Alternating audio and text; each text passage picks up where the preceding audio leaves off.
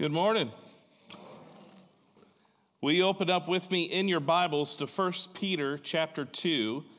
We are in this sermon series called Character Matters. We've talked about a lot of different types of character that does matter. And we've primarily been right here in 1 Peter through this sermon series, taking a look at just what the Bible has to say about character and what it means for us as Christians. So today we're going to look at 1 Peter chapter 2, starting in verse 9. And Peter writes that you are a chosen people. You're a royal priesthood, a holy nation, a people belonging to God, that you may declare the praises of him who called you out of darkness and into his wonderful light. Once you were not a people, but now you're the people of God. Once you had not received mercy, but now you have received mercy. And dear friends, I urge you as aliens and strangers in this world to abstain from sinful desires which war against your soul. Live such good lives among pagans that though they may accuse you of doing wrong, they may see your good deeds and glorify God on the day that he visits us. Let's pray.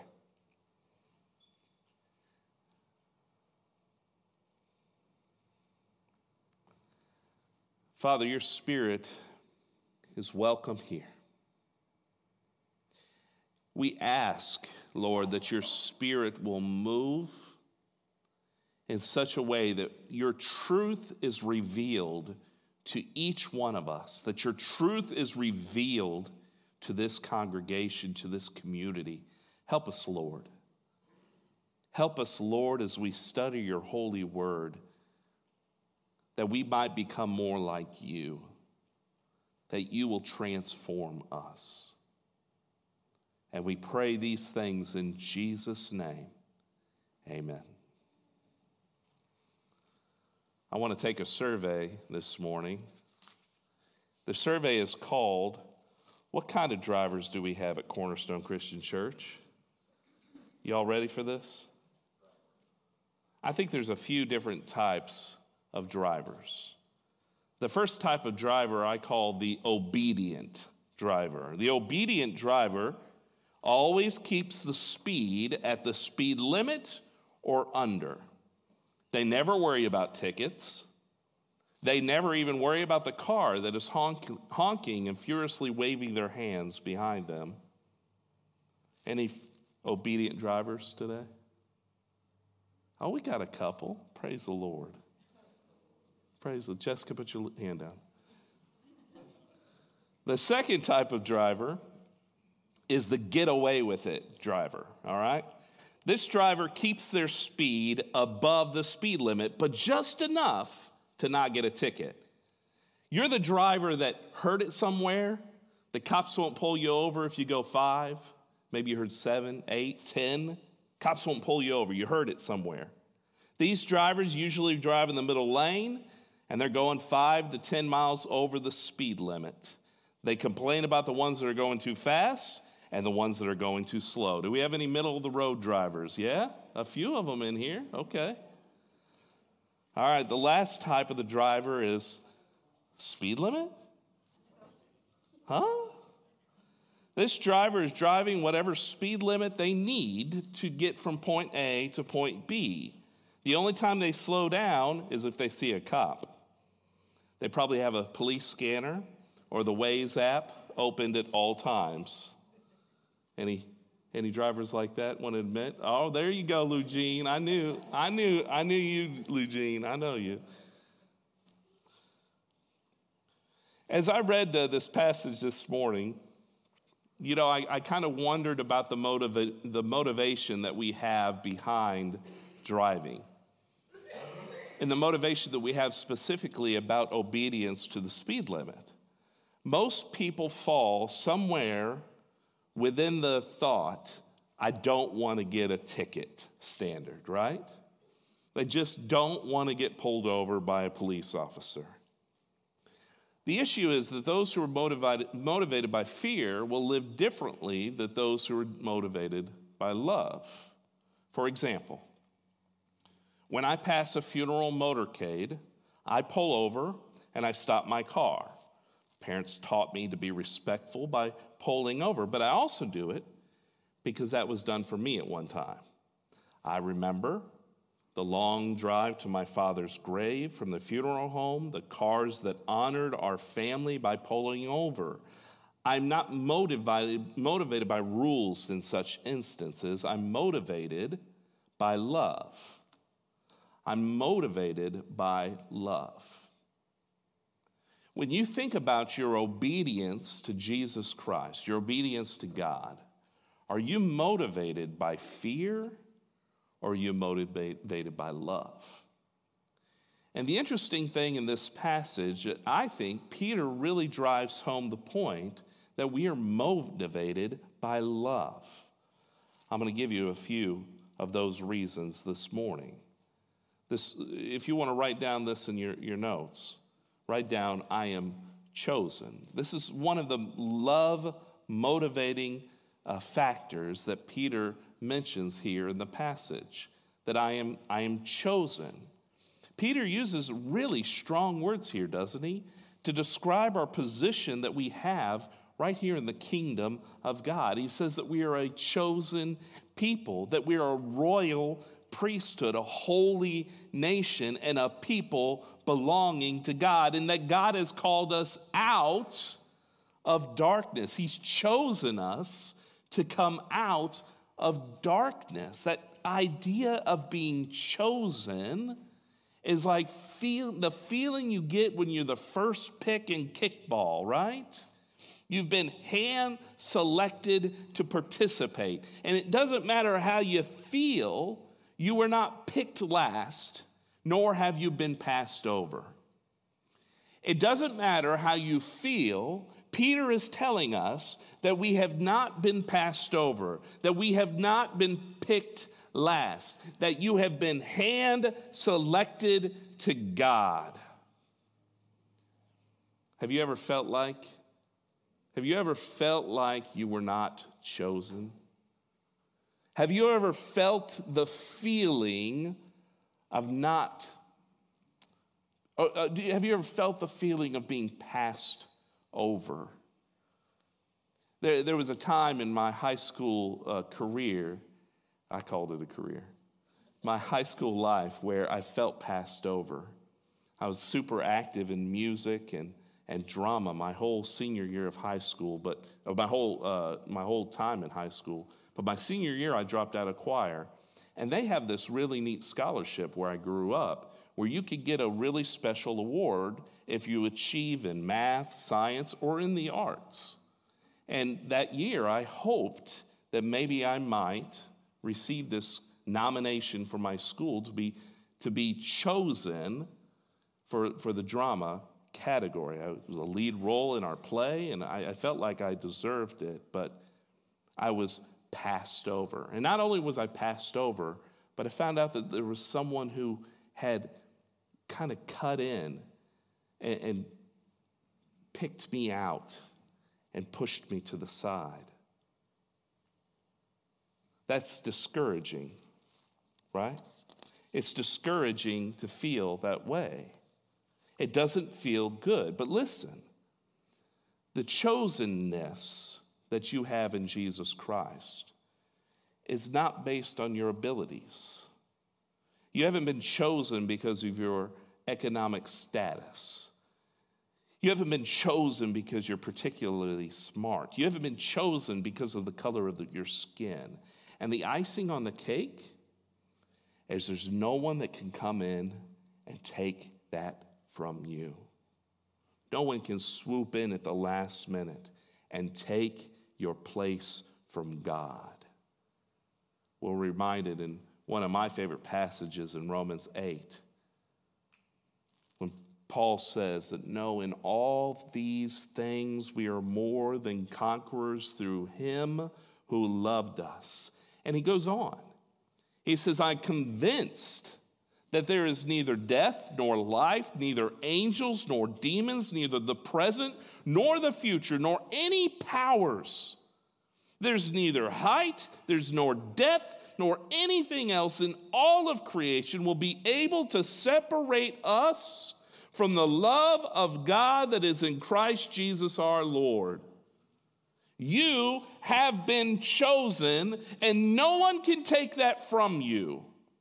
And because of a deep gratitude I have for my understanding of my chosenness in Jesus Christ, what does that cause me to do? I feel humbled, honored to be obedient to God. You're a holy people. You've been chosen. And in gratitude, I want to be obedient to God. But Peter doesn't stop there, does he? He also adds that we are attached to God. We are attached to God. He says that we once lived without God, right? But now you have God. He says, without God, you're not chosen. Without God, you have no mercy. Without God, he says, I am nothing. God, being attached to God, causes us to be obedient. Jessica and I really love to plant flowers. It's a growing hobby in our lives. The first year, which was fairly recent, just a couple years ago, we bought flowers, and we chose those flowers based on the pretty factor, right? You're like, ooh, that's a pretty color. Ooh, that's a pretty flower. And we found desirable places around our house to put these pretty flowers. But guess what? Many of them did not live.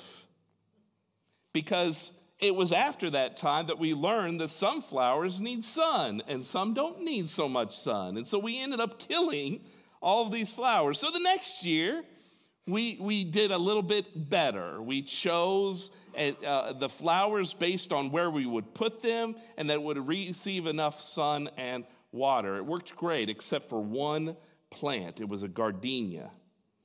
And we picked up this gardenia in the section that says needs plenty of sun. And we put it in a spot that needs plenty of sun. But by the end of the year, it was just rotten. It was dead. It withered. There were no flowers. It just wasn't pretty. I read up. It does need a lot of sun. But according to the interweb, the World Wide Web, it says it doesn't need direct sun.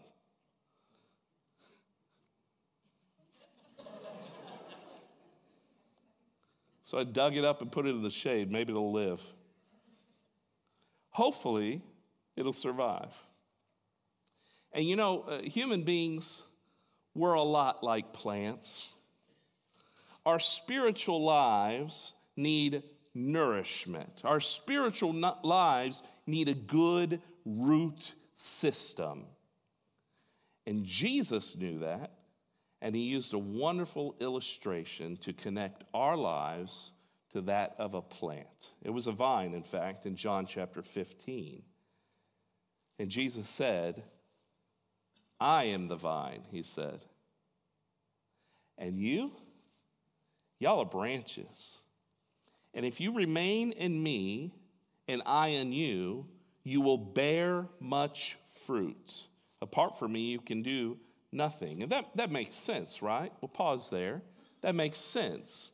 You snap a branch off of a vine, it dies, right? You lay it in the grass. It's not going to have any more nourishment. It makes sense. But listen to what Jesus goes on to say in verse 9. He says, as the Father has loved me, do you hear that? So have I loved you. Now remain in my love. And if you keep my commands, you will remain in my love, just as I have kept my Father's command and remain in his love. Did you hear that? There is a connection between obedience, love, and being attached to God. Without God, we have nothing, right? We bear nothing. Our lives wither. But with God, we bear this incredible fruit now. Because we're attached to Jesus, because we remain in Jesus, we are able to be obedient. We're obedient because of the gratitude that we have for his love. We're obedient because we're attached to Jesus. And finally, if you want to write this down, you can. I don't belong here. I don't belong here at all, right? We are able to be obedient to God because we're aliens here in this world. We're strangers here in this sinful world. It was May of 2008 that scientists finally completed analyzing the DNA of the duck-billed platypus, a creature native to Australia. It defies every category under bird, reptile, or mammal. The platypus is so odd that when the first specimens were sent to Europe in the 19th century, scientists thought it was a hoax. The platypus has a bill and webbed feet like a duck. It lays egg like a bird or a reptile, but also produces milk and has a coat of fur like a mammal. Even its DNA is a mishmash of genes. A group of over 100 scientists studied a female platypus, collected and analyzed her DNA, and found that her genome contained 18,500 genes, similar to other vertebrates and about 2/3 the size of the human genome. The platypus shares 82% of its genes with humans, with dogs, with mice, possums, and chickens. Of particular interest, the reporters learned that these genes were also much like reptiles. You know, I'm convinced that Christians are the platypi of the world. Come on. We just don't seem to fit in. And I think that's the way it's supposed to be. We're aliens and strangers of this world. The world does not grow our character. The world does not grow our character. Our character comes from being attached to Jesus Christ. It comes through the gratitude for the love of Jesus Christ. It comes by realizing we don't belong. We're platypi. Our obedience to Christ looks different than those who are obedient to selfish and sinful desires of this world. The writer of 1 John takes one step further. We're not only obedient to God, but we don't belong in the world, but also we are to hate the sinful practices of the world, right? He says in 1 John, do not love the world or anything in the world. If anyone loves the world, the love of the Father is not in him. For everything in the world, the lust of the flesh, the lust of the eyes, the pride of life, it doesn't come from the Father, but the world. Amen? Character matters, Christians. We must be obedient to God. And I think that Peter does a good job here of motivating us through love. We're obedient out of gratitude by that we were chosen by God. We're obedient through our attachment to Christ. And we're obedient because we don't belong here in this world. It's what drives us to be obedient to God. Now, as we approach communion this morning, I want to invite you to reflect on your character. Please allow this time to renew your obedience to God. I invite you, while we sing, to go to one of these tables, take a cup, and hold the cup. Hold the elements together, and we'll take it in unity as Austin shares with us this morning. Let's pray. Father God, I am truly grateful, truly grateful for your Son, Jesus Christ. And as we think about obedience and as we think about this time, as we reflect on his death, we are reminded that he was obedient, that Jesus Christ was obedient to death, even death on the cross. And I pray, Lord, that you will renew our hearts and our spirits, that we might be obedient to you. And we pray these things in Jesus' name. Amen.